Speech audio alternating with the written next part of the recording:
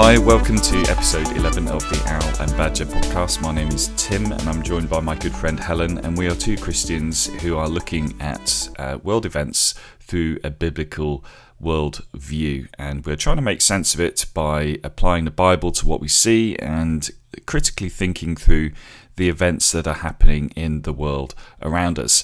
It's been a bit of a gap between this episode and our previous one, so what we thought we'd do is have a little bit of a catch-up. It'll be a shorter episode from this point of view, but we're going to look at a few key things that have been in the news and hopefully get ourselves going again. So, Helen, how are you doing?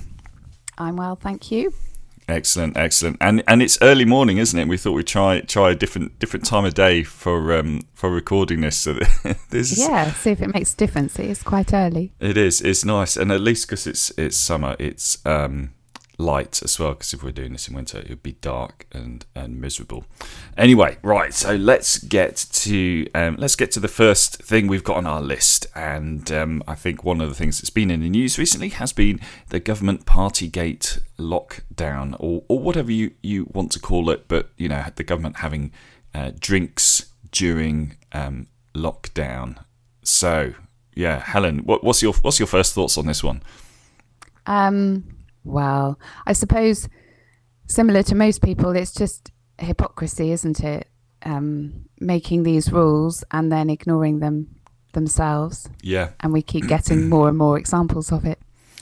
Yeah, it's just really sad, and it's kind of rumbled on, hasn't it? It's something that's been going on a number of weeks now, and yeah, I think it has been a little bit frustrating why people seem to, well, not everybody, but a lot of the like media ask the wrong question. They don't ask, oh, why did they break their own rules? They just ask, oh, they broke their own rules. Isn't that bad? Well, it's a case of why. Surely, if this thing was so bad, surely they'd be obeying their own rules, wouldn't they? But yeah, well, you'd think if they thought that the public should be frightened, you know, that the things they were telling the public, it was deliberately to scare them into complying with the rules. But they clearly were not scared themselves. They weren't worried about the virus. If they were, they wouldn't have been doing what they were doing. Yeah, I think they knew they weren't in danger. That's right. And that's certainly the impression that they're giving now, which, and I think from a kind of a political, just a general political point of view, it's a real shame because it puts a real dampener on any kind of hint of due political process that we might have, and integrity, and what we hold our politicians to. Because I think, you know, we've seen this previously, haven't we, with the expenses scandal a few years ago. And the scale of that was quite an eye-opener, and yet it wasn't surprising, because I think we've sadly come to that point where, whilst we don't expect our politicians to be perfect, because none of us are perfect, we do hold them to a high standard, given the office they hold, and of course the salary they get from the public purse. But yeah, I think it's Boris Johnson. He's guilty not simply of breaking his own rules, but of failing to assess if those rules even worked. That's the thing, isn't it? And the sheer scale of the law demanded a rigorous assessment of the policies behind it, but no serious cost-benefit analysis was conducted. And our deficit now is astronomical, thanks to all the things that the government put in place during lockdown. Yeah, and I think it wasn't very long ago that Boris Johnson said that given particular circumstances, he would do it again.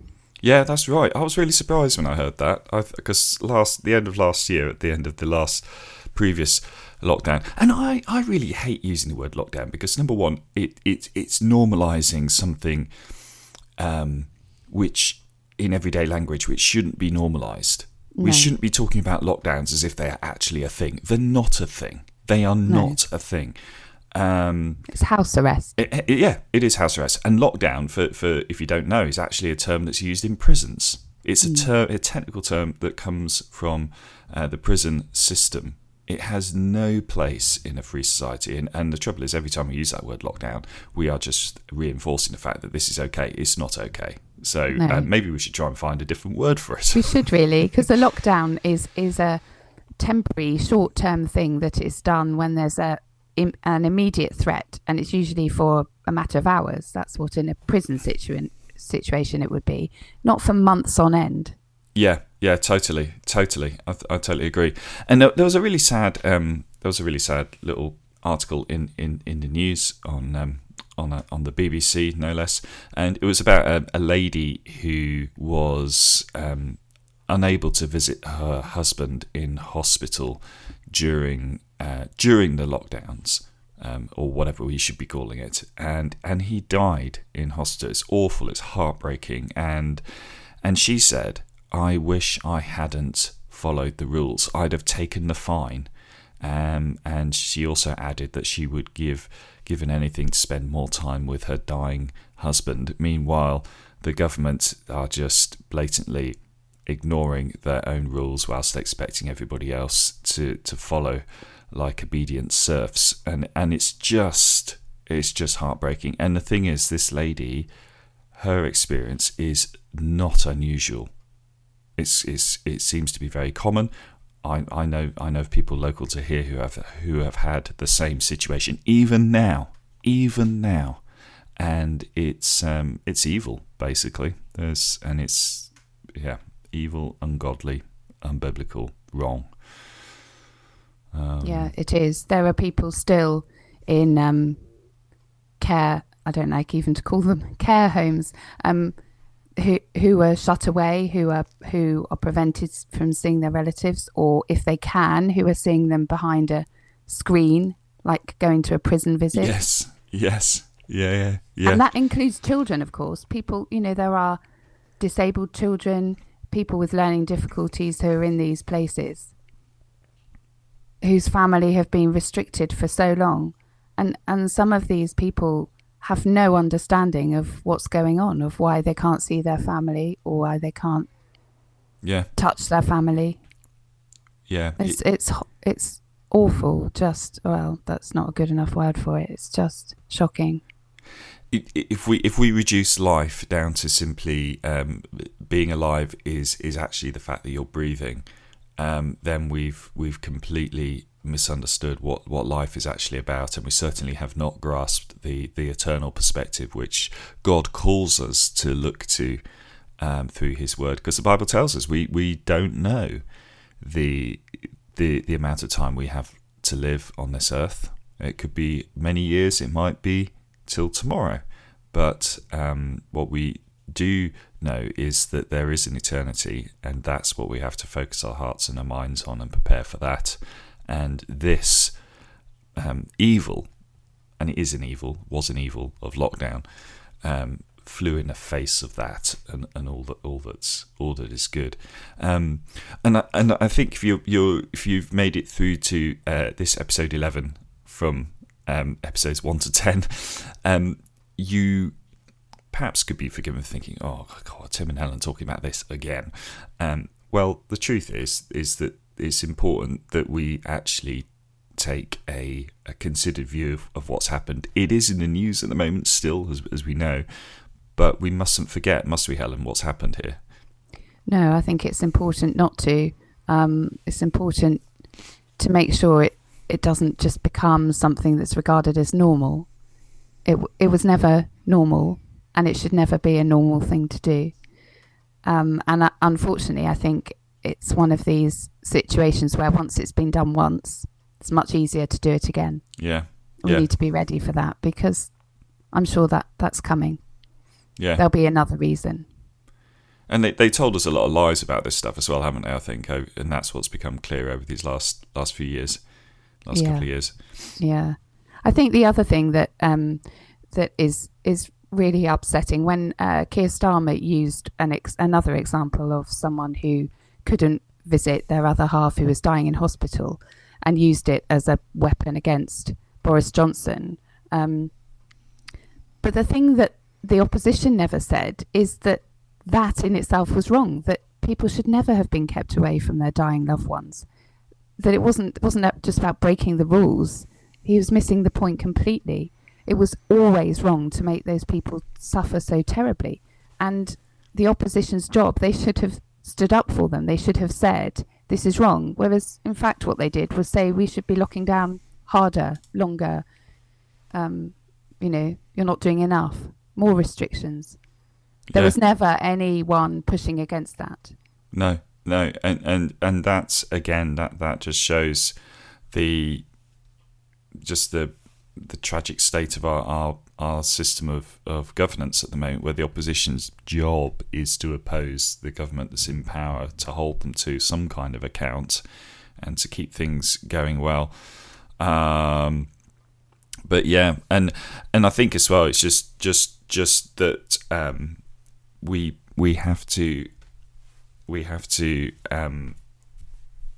remember what the messaging was over this time, and I couldn't believe it. I saw a clip from Emmerdale, which was basically about father, a estranged father and son, and how the father was saying how he's now got the vaccine and now he can see the son, and it was unbelievable.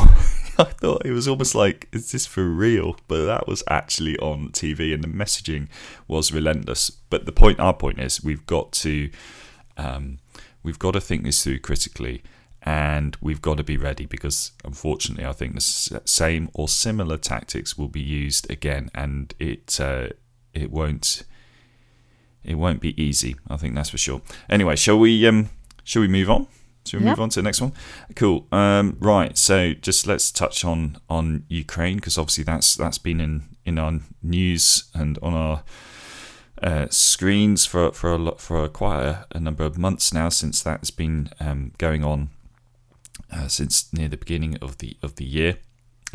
Slightly humorous one, if that's the right thing. But there was the first public statement, or comment rather, made on the Ukraine war by the former President of the United States, George W. Bush, and it was a bit of a gaffe, but it was quite a big gaffe. And he said this: he said, "The decision of one man to launch a wholly unjustified and brutal invasion of Iraq, I mean of Ukraine." I thought that couldn't be real. Thought, no, that he can't really have said that. He did. I know. It was unbelievable, and I think it's, whatever you think of the situation in Ukraine, we have to remember that this country and the United States and others who we perceive historically as the good guys, we've invaded Iraq, we've bombed Libya, we've invaded Afghanistan, all with seemingly noble aims. But now we're saying to Vladimir Putin, when he invades Ukraine, that he's the bad guy. Well, who gets to decide who's the bad guy and who's the good guy? But it seems really we've gone into crazy world now, haven't we? There was again on our favourite source of let's call it legacy news, shall we? Because I think that's a fair term.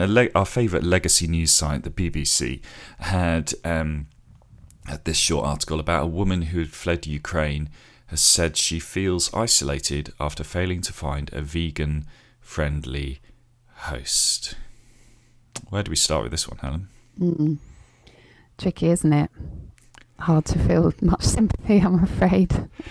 Oh man, I mean, okay. Well, I'll leave. Let me come back to the vegan part in a sec. But apparently, this lady was living in Kiev, or Kyiv, as we're supposed to call it now. But I'm not going to bother with that. Kiev, where she decided it was no longer safe to stay and began her long journey through Europe to the UK.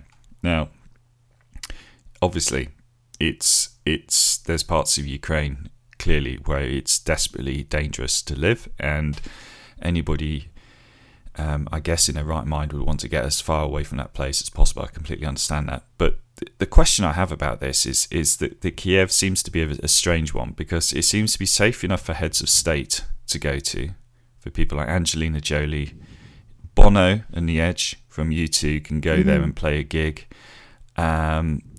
So I do ask the question, well, how dangerous is it? I mean, a year and a half ago, we had the Prime Minister, Boris Johnson, wearing a full stab vest, as the police would wear, protective thing, and get this, and a face mask for a police raid visit in Liverpool, right? So he's dressed in this ridiculous outfit. Okay, but he walks around Kiev with Zelensky in a suit and tie, which apparently is a war zone. Yeah. So, no, I saw the photos. It just seems like some kind of crazy theatre. And again, you could say, oh, well, there's definitely a war going on in Ukraine. We're not denying there's something going on in Ukraine at all. Simply asking the questions, we have to ask the questions, what is really happening? And the truth is, I think the majority of us here in the UK and much of the West is, I don't think we know what is really happening. But anyway, let's go back to this lady with her vegan thing, Helen, because that was I saw that and I thought of you. I have to be honest. Oh, thanks. Yeah, I'm a big fan of veganism. Yeah, go on, say something about this one. It wouldn't be the first thing that I would be worried about if I was fleeing a war and looking for refuge, I must admit. Yeah, I think that's what came to my mind.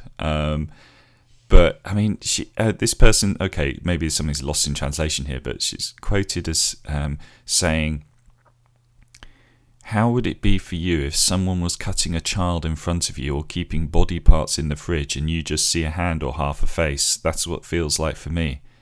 I'm thinking, okay. I mean, Cons, what do you think about that, Helen? I mean, I can't believe maybe something was lost in translation. I don't think it was. I think it's just utter madness. No, I have heard others say similar things. I can't relate to that, I must admit.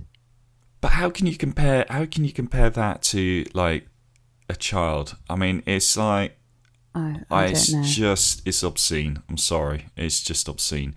But anyway, yeah. By all means, if you don't want to eat meat, that's up to you. But just keep a sense of proportion, I think. But yeah, this lady who's come a long way has clearly got an order of priority in her life, which makes the rest of us feel a little bit irritated, I think. And look, this is the thing, and this is an interesting point, right? So as Christians, we are called to love our neighbour. That's really key. We're called to live a life that points others to Jesus. And Jesus, obviously tells a very well-known parable of the Good Samaritan. We're not, in the sense, we're not there to judge others, but we are to help and care for them. And that is absolutely right. But how, as Christians, do we extend help in a situation like this in a way that is right and honours God? And that's a harder question to answer properly, I think. But instead of wrestling with that answer, I think, again, we've just dived headlong into it with good intentions, but it could be tricky outcomes. And yeah, because there's a lot of pain in this country. There's a lot of pain here. There's a lot of people suffering here who are already here. There are. And how do we as Christians work through that as well? That's really hard, I think. Yeah, it's one of those questions, isn't it, that there's always this issue of, particularly with, in the past with aid going abroad compared with what we're spending here, and what about the neighbour on your doorstep, and looking after those first, which then people get uncomfortable with that, because that's like saying, oh well, people further away from us, that they're less important, and that's not the case at all. But sometimes I think we are called to care for those who are immediately in front of us first, which is difficult, or as well as. Well, you're right, and the New Testament actually makes it clear that the church's job is first of all to care for fellow believers first, actually, and then keep going out from there. And that's not saying that's not the same as saying, we just ignore the person in our midst who's suffering. That's not saying that. What it's saying is that we ensure that those in the church family are cared for and are looked after, and then we extend that out beyond the church family walls. But if we're extending it out beyond the church family walls and there's people in our midst who are not caring for well, then I think that's really sad. And the trouble is, and I think this is the thing, the difficulty for the church is that the church is getting involved in geopolitics with things like this, and the church can't. Well, I don't know how the church is supposed to give it to serve in that way. Well, I'm not sure even if the church is called to serve in that way. Maybe it is. I don't know. Does that make sense or not really? Yeah, it does make sense. Yeah.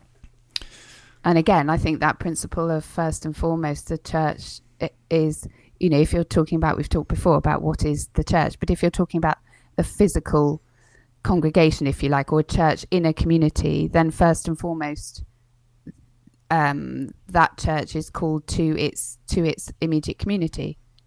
Yeah. Which includes people very often from, thinking of our own church, we have people from quite a number of nations in our immediate community that we serve. Yeah. And that's a good thing.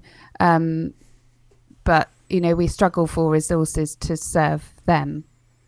And I know of some friends who are hosting a Ukrainian family soon, and they were telling me about the situation, and I have to say I was a bit uncomfortable about it. From what they say, there's not an issue of money. This family are well educated, have resources, but they were telling me what the government are giving them when they're coming here, including a MasterCard with an amount of money on it, and various things. And I said, well, what about schooling? In this particular situation, the schooling, astonishing provision that there's going to be private schooling provided for them. Are you serious? Wow. Not by the government, but that's the situation that's unfolding. And I just felt sad for some of the people that we're helping in our food bank and our immediate community, and and there are families and children really struggling, and the resources don't appear to be there to support them. But we seem to have this magic money tree where there's particular things that become the thing we're doing at the moment, and all this money suddenly appears. I know. It tends to be a middle class project, I think, and this is where, as Christians, I think we should be rigorous in how we approach this, so that, because you know what, the Bible tells us that justice is important, and God tells us that justice for the poor is important. So please don't hear this and think, Tim and Helen are against helping Ukrainians. We're not. We're simply asking the question, what is the right thing to do? And I don't think that what we're doing at the moment is the right thing to do. I think it's simply it's misplaced, and in some situations it's not going to end well, sadly. Well, it is another experiment, isn't it? I don't recall us ever doing anything like it before. And obviously it appears to have been an experiment designed very quickly. And again, like we talked about with things done during COVID, with no real idea of how it's going to go or how it's going to be dealt with in the longer term. Yeah. And I think, I suppose sometimes we simply don't know, do we? We don't know how something's going to pan out, but there has to be an element of wisdom applied to the decisions we make. And I think this is one of the things where, as the church, we've really dropped the ball on this one. We tend to be lax in applying wisdom and discernment to situations that are foisted on us by the government. And we're not to do that. We are to apply rigorous wisdom and discernment to anything that comes our way, and to seek God as to the right way to approach something. But yeah, it is a bit of a tricky situation. And like you say, I mean, the magic money tree, I mean, I don't know where the government are getting all this money from, because we haven't got any money. I think they've been printing it, but that's a bad idea. Anyway, okay. Anything else on that? Should we move on? Or yeah, go on then. Right, okay. Let's just touch a bit on the culture thing. So I saw this interesting quote from Zuby, who is a musician, and he said, decades ago, some smart people decided that fathers were merely optional, and sadly, millions of men and women embrace this idea consciously or subconsciously. We are living through the consequences of this. I think he's absolutely right, don't you, Helen? Sadly, yes, I do. It's we are just kind of seeing the fallout from this in so many tragic ways, and one of the things that he's kind of pointing to, I think, is ultimately the breakdown of the family unit, which did start decades ago. It started in the 60s predominantly, and has grown since then, and we're just reaping numerous harvests from that now, I think, in so many different ways, through, children not knowing which family they're going to stay with at a given weekend, to the confusion now of so-called gender identity, which is the extension, which is the outworking of breaking down the family unit. Because you take the fathers out of the situation, you take a spiritual responsibility out of the situation, and you, in terms of that's how God ordained the family unit to work, mums and dads working together, and then slowly but surely all sorts of crazy ideas take root and then sadly bear fruit.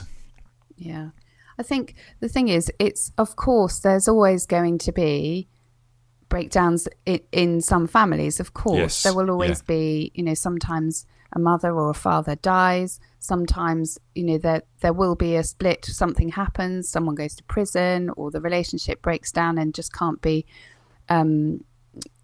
reconciliation can't happen. Of course that happens. But when a society effectively actively promotes it, that it's not, that is effectively saying the family unit is not important, the traditional family unit. And that's the situation where we are now.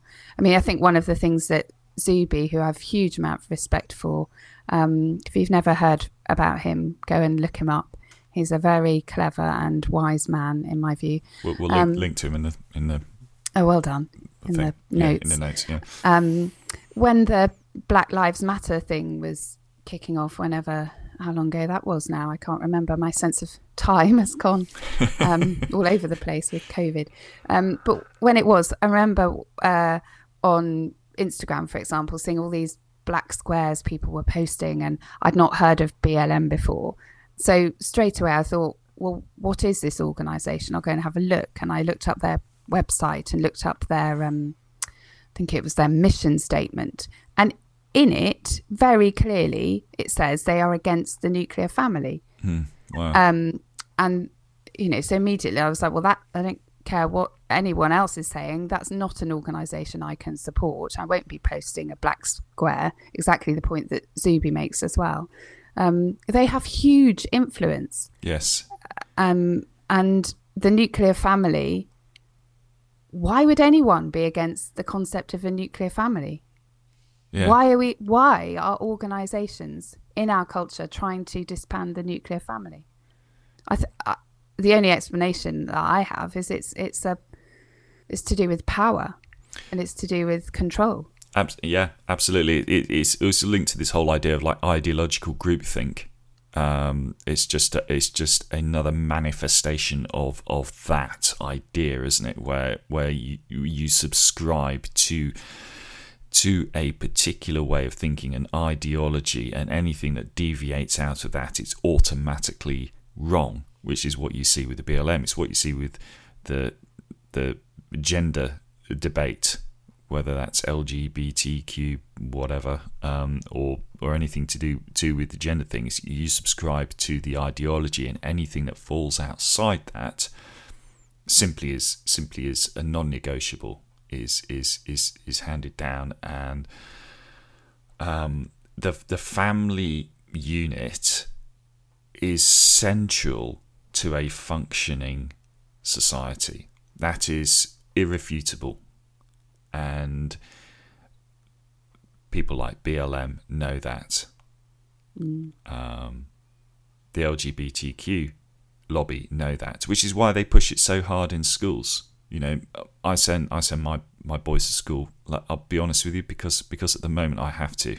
I'm not sure actually how much good it does them, but they go to local comprehensive school, and so I expect that school to teach them things like how to work through a novel in English literature and dissect it well, or to how to do reasonable algebra calculations in maths, or understand the basics of chemistry or physics or biology, and do some sport as well, burn some energy off and enjoy that and get good at that, and help them with kind of their interactions with their friends. That's what I expect schools to be doing. I do not expect schools to be doing my job as a parent by foisting an ideological notion onto them, which the school do. Something like Pride Week is terrible, and that's not the school's job. But No, that is a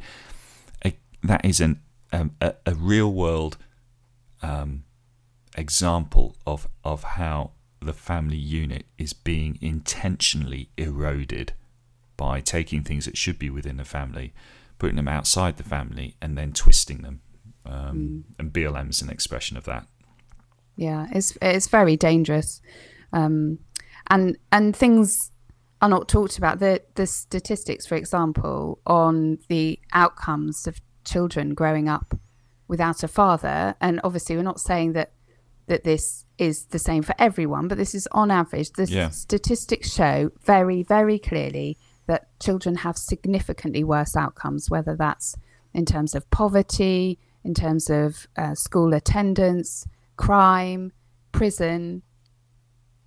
Yeah, that is the fact, that growing up without a father puts children at a significant disadvantage.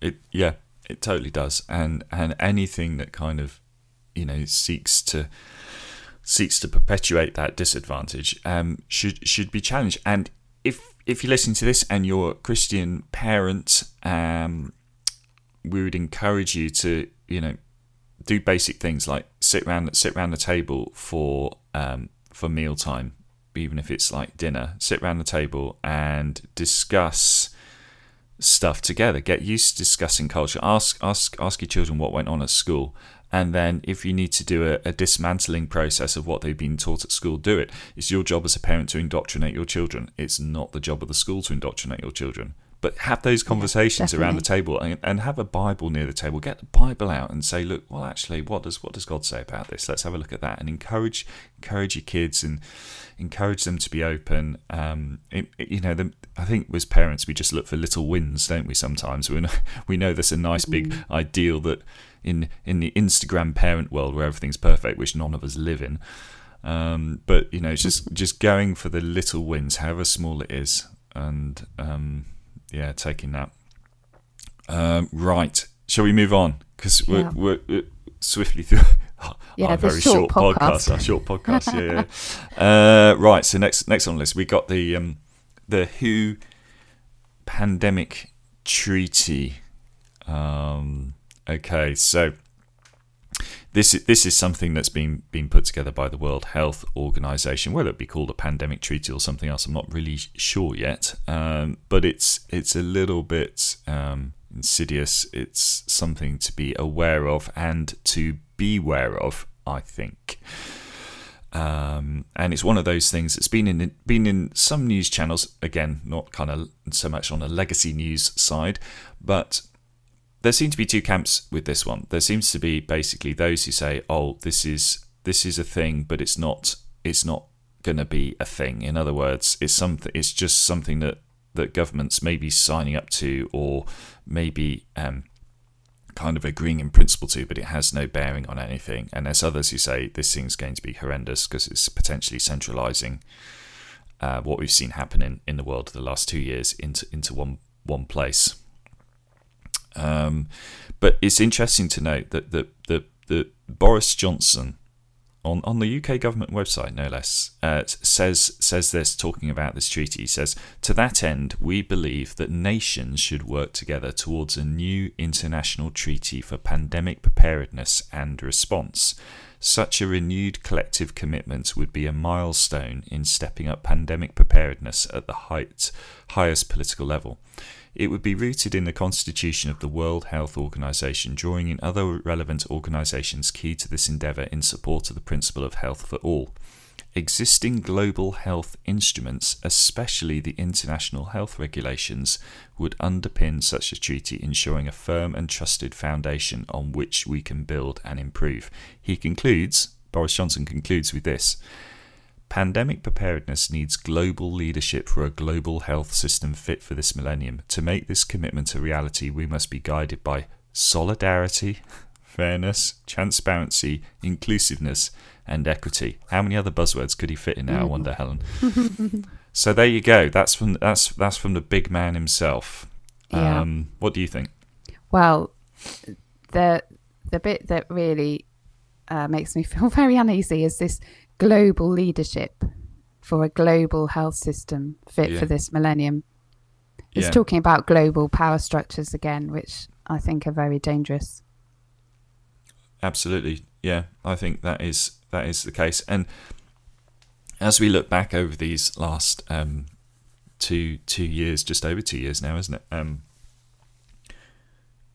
One thing that struck us very early on was how many governments around the world did exactly the same thing.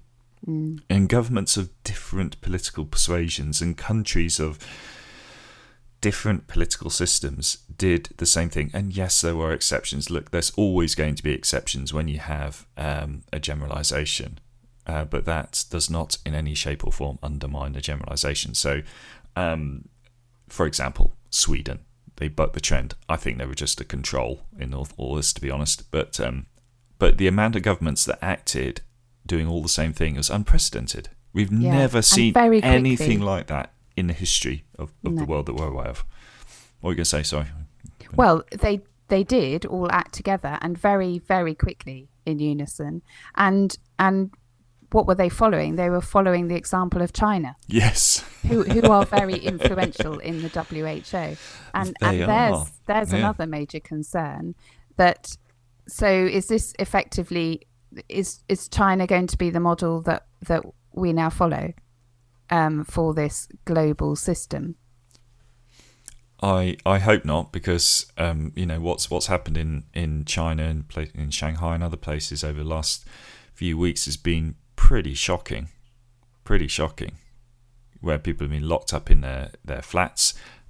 That's assuming, of course, that one can believe what's coming out of China. You got to that side of it as well. Let's be honest.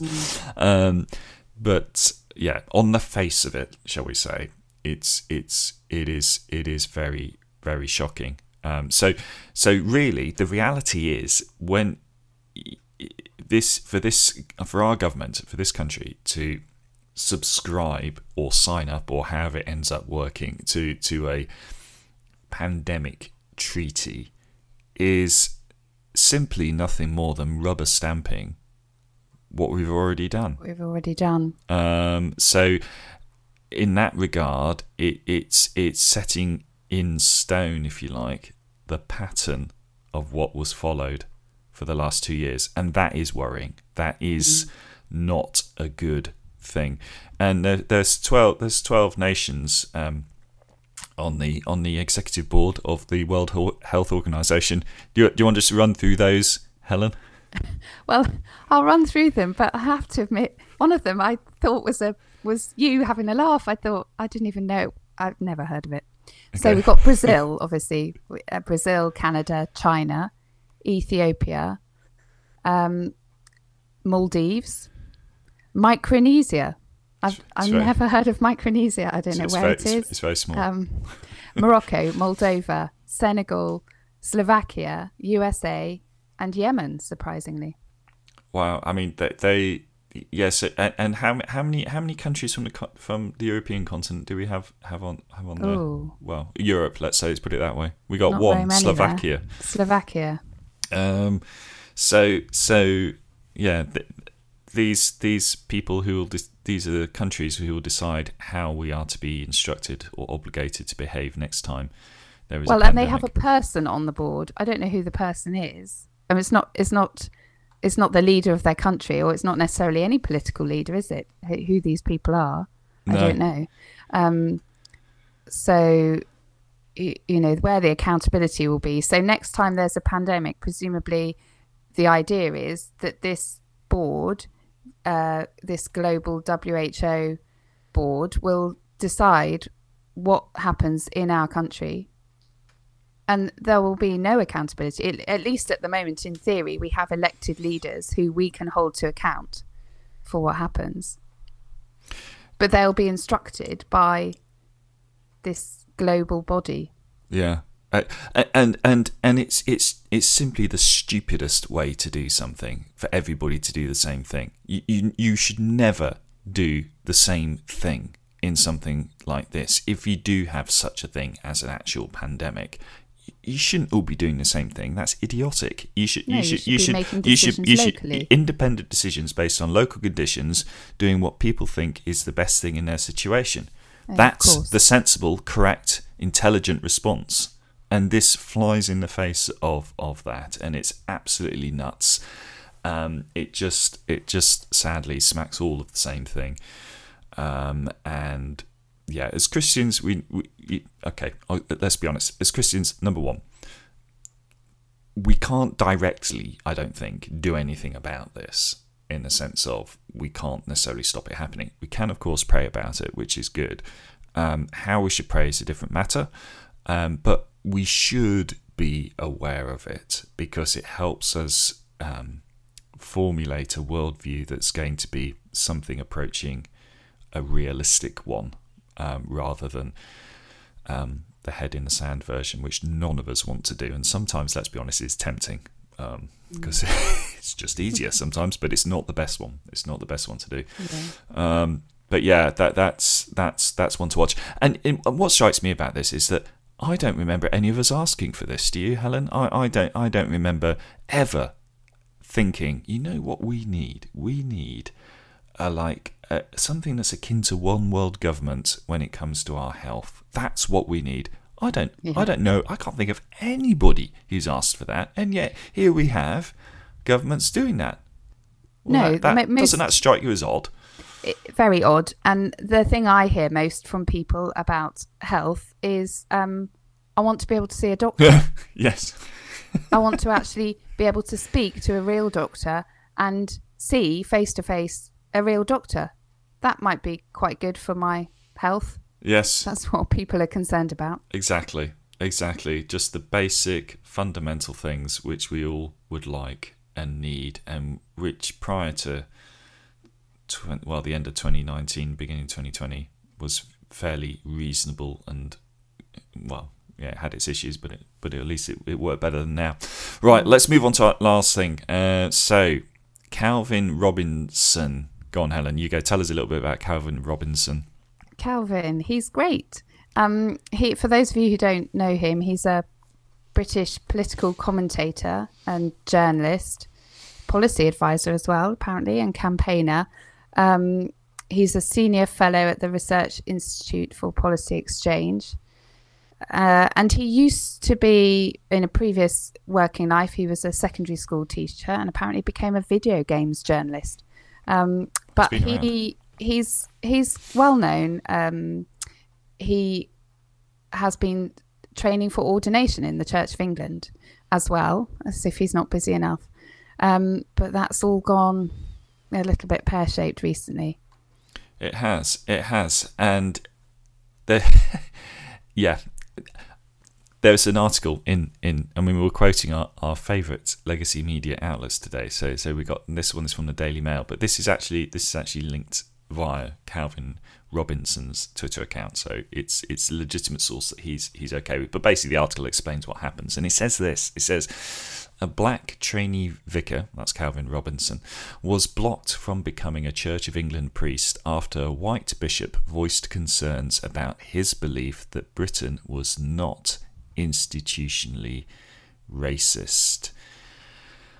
Wow, it's really is quite something, isn't it? And Calvin Robinson himself says it has become clear that there is no place for theologically or politically conservative views in the Church of England. The Church should not be chasing societal norms. We have a very handy book with clear views on things like this. Wowzers. He's hit the nail on the head there, I think, hasn't he? He has. Isn't it sad that we've got to this point where someone like Calvin Robinson, who stands for conservative Christian values, is effectively not welcome in the Church of England? Not only that, but he is black, and the brazenness of the Church of England's kind of ideological stance means they'll even overlook the fact that he is black in this case, because they so vehemently oppose what he stands for, which actually says to us what the real issue is, which is going away from the gospel, away from a biblical grounding, which is what some of the Church of England are doing, and it's a tragic thing to see. It is, and it's just, the mind boggles really. This bishop, who, it's the Right Reverend Sarah Mullally, I think you say her name, the Bishop of London, and she is the lady who lectured him about racism in the church, and apparently said, as a white woman, I can tell you that the church is institutionally racist. It's like, because get your head around that. As a white woman, she knows a lot more about that and has a lot more experience of that than Calvin does as a black man. Can you imagine this happening in any other kind of sphere? I think yeah, it shows actually that the ideological belief in this part of the Church of England is more important to them than the truth, and they've been found out on this one. I mean, let's be honest, they've been found out a long time ago, but it's just coming to the mainstream now. And Calvin has moved over to GAFCON, which is the Global Anglican Future Conference, and the GAFCON movement is a family of authentic Anglicans who stand together to retain and restore the Bible to the heart of the Anglican communion. And it's had some great people move over to it. Calvin Robinson is one of the newest ones. But isn't it sad that in the Anglican Church, this great institution this country started, has to have a breakaway movement in effect in order to try and have some semblance of biblical grounding, isn't it? I just think it's heartbreaking, really. It is. It's really heartbreaking, and I feel like I might follow him. Yes. There are, not that I'm in an Anglican church at the moment. I think many of those in this GAFCON are from Africa, where they still generally hold conservative, Orthodox Christian values. It's very sad, and I know there are lots of people who are very upset about it. Yeah. I don't think it's going to go well for the Church of England. No, it's not. And you know, there are amazing churches in the Church of England. You know, we both, you and me, Helen, we've been to them, know them, but they sadly seem to be in the minority. And when people who aren't Christians see comments like this female bishop, Sarah Mullally, they take that as the gospel view for the whole of the Church of England, in the same way that when they see something uttered by Justin Welby, they think that that's what all Christians believe, which is increasingly nonsense. No, so, it's what all of those at the top of the hierarchy believe, which yes. is not the same thing. Yes, yeah. And sadly, that's the only way you get to the top of the hierarchy. That as well. is the only way you get there. But maybe that's something we should touch on for another time. So yes, look, do you want to help us end on a high here rather than? Yeah. Well, I think this issue of institutional racism, and this is one example. But in the church, it's really important that we remember that that God doesn't see race, that's not something that's important to him. What's important is our heart, and that should be the same for all of us. So in Galatians 3 verse 28 it says, there is neither Jew nor Greek, slave nor free, male nor female, for you are all one in Christ Jesus. And that's what we should be remembering. That's what we should be, that's part of the gospel that we should be preaching as the church. And that's not to say, of course, there may be the odd person here or there who is racist, and that's something that is to be, the way to stop that is for those people to stop behaving in a racist way. But that's very different from this idea that the church or any particular institution is institutionally racist. Exactly. Yeah, and that's what Calvin is saying, and I agree with him. And that is so important. And the fact that as Christians we are in Christ, it's being in Christ, isn't it, that is what matters. And being in Christ enables us to start to see the world through a different lens, through that biblical worldview. It ultimately gives us hope, that even when things in this world seem to be kind of falling apart a bit, that because we're in Christ, we know that we have an eternal hope, an eternal future, and that one day all the injustices and the things that have gone wrong will be put right, because God says that He will do that, because He is just, and He always does what is right. So I think that's a good thing. If we didn't have our faith, I think it would be overwhelming what we're talking about in many regards, wouldn't it? Because there wouldn't be that eternal perspective, but we do. And that's it. Right. Well, look, this has been a short, normal length podcast. Shall we end there, Helen? Let's end there. Yes. Okay. Well, hopefully we'll do another one soon and kind of try and get something approaching regularity in this. But anyway, we'll do our best. But I hope you enjoyed this one. Yeah.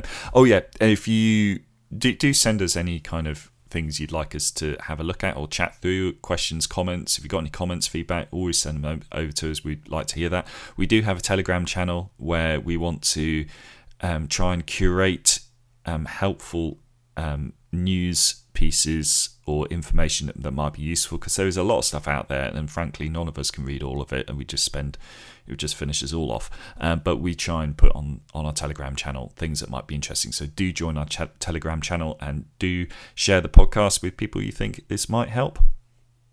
Right. Okay. Thanks, Helen. See you soon. Okay. Bye-bye.